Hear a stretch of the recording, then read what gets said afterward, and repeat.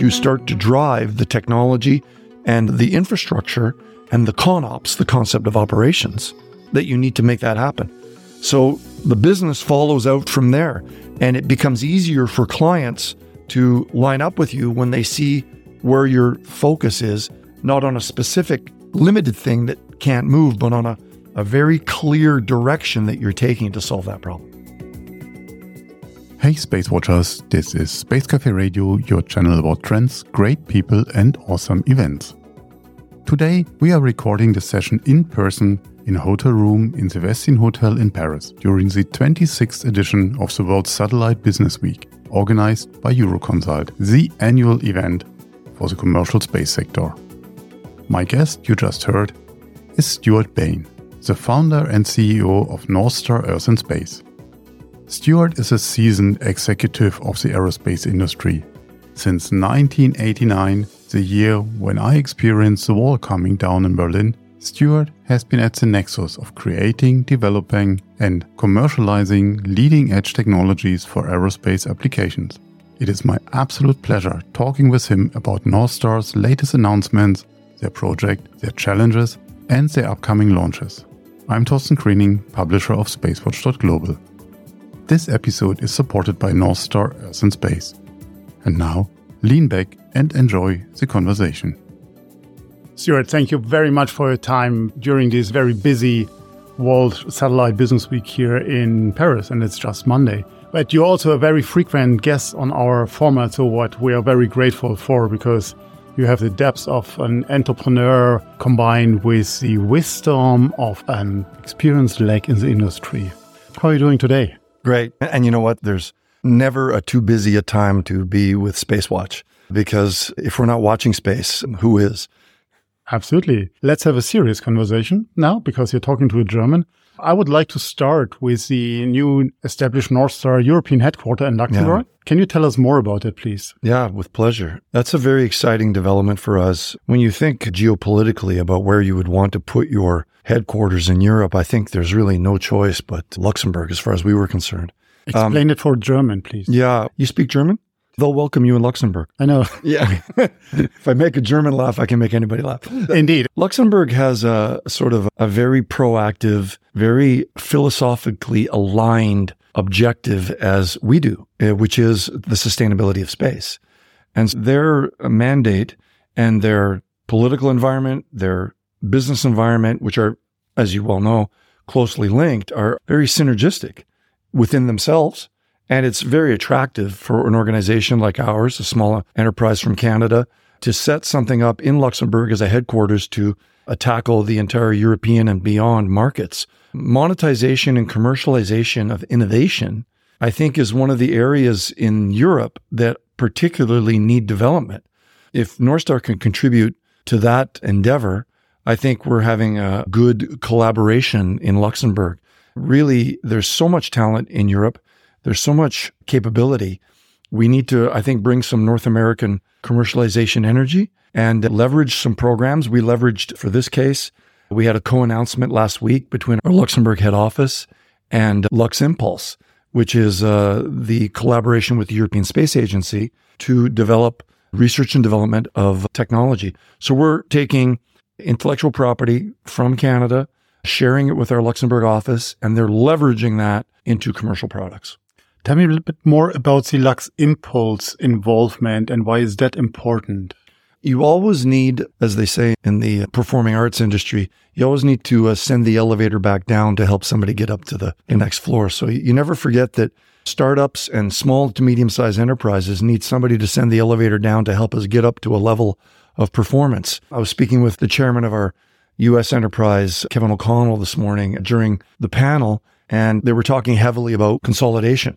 Consolidation has its downside. It is a way of maybe keeping companies going, but it's also not necessarily, in every case, the most conducive to encouraging the continuation of innovation and new ideas. And that's really important.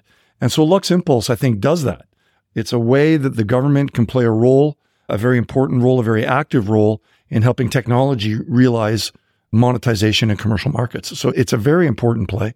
And I think it's a very important program. It's been around for before we joined. We're not the first organization to do this. And as you might know, it's in collaboration with the European Space Agency. And it's just a great opportunity for us to kick things off commercially in Luxembourg.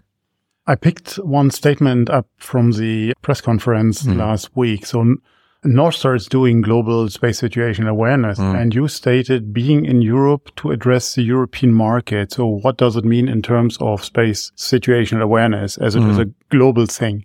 Yeah, I think that's a very good point you're bringing up. It is a global thing, but you still have to talk to every region individually and give them the attention that they deserve. The needs and the approach or the philosophy of each geographic area will not necessarily be the same. Even though the end goal may be that we want sustainability in space, not everybody speaks German, but Germans also need it. Not everybody speaks Chinese or Japanese or any other foreign language. We need to address those cultures when we look at how are we going to maintain space. And I was at a conference a while ago when a very important dignitary sat next to me and said, "So how's space going in Canada?"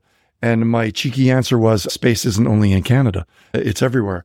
Our goal in the European office is to address European needs, listen to European perspectives, work with European partners, and help accelerate their goals for sustainability of space as we also branch out to places like Japan, Australia, and also we're very much embedded in the United States and Canada.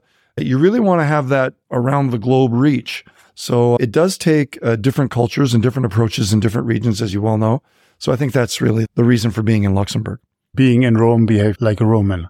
Yeah, exactly. Stewart, as we're here at the World Satellite Business Week, you just signed a very important initiative initiated by ESA, the Responsive Aerospace Initiative. How do you fit into that? I think everybody fits into that one. There is no, as I said in the private session, but there is no individual champion of sustainability in space. We all have to do this together. If we don't, it'll take too long. Billions of hands working towards an objective is really what it's all about, and building community to do that. So our signature to that is really, on the one hand, symbolic because it dedicates ourselves to that goal.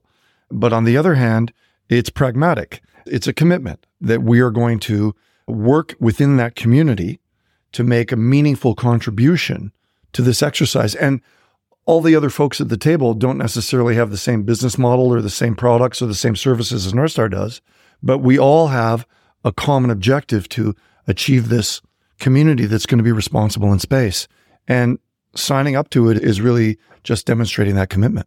Let's move from this common we into what you are doing. So let's talk about your missions. How close are we to a launch? And can you tell us more about the satellites and the constellations to come? Yeah, very close. We're looking at launching in October. We haven't announced the official date, but we've been working very hard over the course of this year with our partners at Spire Global. It's been a great collaboration. It's been a great exercise in problem solving. They came in with their 16U bird, and we came in with our needs late last year. And we figured this out together, and we continue to figure things out together. And that for me is the baseline or the base pattern of what space industry is all about. Nothing ever goes exactly according to plan. It's all about how well the players worked together to solve problems. Much like sustainability of space. It never went exactly according to plan, but it's the ability to adapt and resolve. So one of the big adaptations we had to make this year was the change from Virgin Orbit. We were scheduled to go up on Virgin Orbit. And I don't mind saying, not to take all the credit at North Star, that it's a miracle that we've managed to keep our launch date within this calendar year. It's no small feat to lose a launch vehicle in April, May timeframe, find a new one, get on the manifest, finish your satellites, and get launched within a similar period of time. But you haven't been affected by a satellite loss on the Virgin Orbit flight. So it was just your launcher. Yeah, it was our launcher. So we were on the manifest. We were due to launch around August, September timeframe, and depending on the finalization. And so with all of that done and said, we're still looking at launching in October. So I think that's a great achievement by all of our partners, by Rocket Labs for being so cooperative, and Peter Beck and his team, Peter Platzer, adapting to this new paradigm with Rocket Lab. And again, it just speaks to that kind of resilience, that's perseverance and resilience that I think makes a big difference. You said you're building the satellites with Spire. Is it just the first one or the entire constellation? So what comes next? And it's Spire Glasgow, I assume. Yep. It's Spire in Glasgow, my family's original hometown. So it's quite interesting. My father came to Canada in 1955 to build ships, and my whole family were shipbuilders for generations, to build ships for the Canadian Navy. And then here I am building ships of a different sort back in Glasgow one generation later. So it's really an emotional connection I have to that hometown. And that's where Spire is building those satellites. It's a great facility. I've been there several times this year. We're launching 4 satellites on an Electron rocket, as I said, later this year in October. And that's the first batch. That's the first block. We call them blocks. That's our first block. And then we will continue to launch in blocks of at least 4. But we could, if the rockets were big enough, to launch in blocks of 8, depending on the launch vehicle. But we will continue to launch. It's all now about getting the services up, generating revenue, and then accelerating the business. Okay. And what are the satellites doing when they're up there in their designated orbits? As if everybody didn't know right from the beginning, because it's so obvious to everyone. But to be fair, these satellites are designed to look all the way through from our orbit, which is in low Earth orbit, through low Earth orbit, through medium Earth orbit, through geostationary, highly elliptical, into cislunar simultaneously, and use our algorithms, that's our intellectual property, to process all of those images across all of that distance simultaneously as we scan through space, not staring at any specific object, just scanning through space and generating catalogs, which is state vectors, a collection of state vectors, so that we can predict with ephemerids where objects are going to be in the future, predict collisions, predict dangerous points of navigation, and essentially provide an essential overview of the space environment. And what's the object size you can detect from the it varies depending on what orbit we're in. So in low Earth orbit, down to 1 centimeter. In medium Earth orbit, 7 centimeter. In geostationary, around 40 centimeters. Those are pretty good sizes. We're not into necessarily taking images of those objects. We're into tracking where those objects are going to be and predicting their ephemerids, their future location and time. Thank you for the technical explanation. Talking again about the bigger picture, in June, North Star signed the Space Industry Debris Mitigation Recommendations by the World Economics Forum and ESA. Is that just another document? It seems at the moment we have an influx of these kind of initiatives and document. Is that still useful? How can it hurt?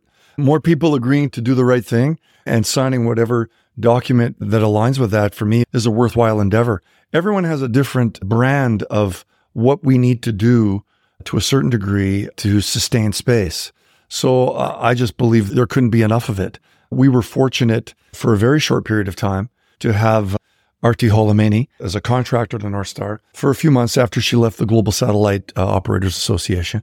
She worked with North Star, and as she said in Luxembourg last week, to loosely quote her, she did have a lot of choices to go and work for satellite operators, which was her experience, but she took a big risk, thankfully for us, to come to North Star and get exposure on the kinds of problems we're trying to solve, which is grassroots, downright in the details, solving a sustainability problem using innovation and technology. And I'm really happy, not that we said goodbye to Arti, but that she took that to her new job as the incoming director of the United Nations Office of Outer Space Affairs.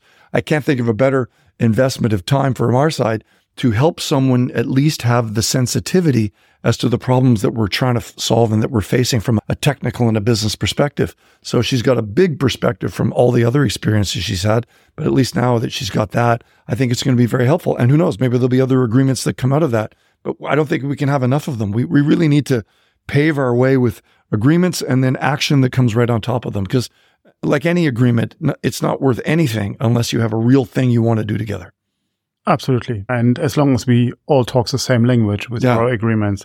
As that's the business week here, space situation awareness is needed, as most of us agree, but the search for the business model is like the search for the Holy Grail, as I would say. Where's your grail? Our business model is, I think every business model should be based on, don't be married to the answer that you think you're about to deliver to the market. More philosophically, be married to the question of what problem are you trying to solve? That means that you're going to be adaptive. That means you're going to be flexible and responsive. That means your basic philosophy has to be solid. North Star's basic principle is tied up in our mission statement, which is empower humanity to preserve our planet. If you're going to be true to that with space situational awareness and Earth observation data and going forward, what steps will you take? What will you do? And how will you drive your business with cash flow and then all the basic business fundamentals of profitability, revenue generation, future growth, assets and liabilities? All of that financial stuff comes in naturally when you have a very clear focus of what's the problem I'm trying to solve. If the problem you're trying to solve, which is North Star's case, is how could we monitor as best as possible in a precise way 300 trillion cubic kilometers of space so that we can keep it sustainable, then you're already starting to focus. You start to drive the technology and the infrastructure and the ConOps, the concept of operations, that you need to make that happen. So the business follows out from there, and it becomes easier for clients to line up with you when they see where your focus is, not on a specific limited thing that can't move, but on a very clear direction that you're taking to solve that problem. Stewart Bain, thank you very much for your time, and good luck with the launch for you and the entire team, and keep up doing the great and inspiring work. Thank you. Thank you, Thorin. It's great to be here with you. Thank you so much. If you have further questions, reach out to us at radio@spacewatch.global. If you like these or other episodes of Space Café Radio, leave us a rating on your preferred podcast platform. It is the currency of today. And if you want to stay on the pulse of the space industry, please visit our website at www.spacewatch.global and subscribe to our newsletters. And of course, don't forget to become a Space Watcher.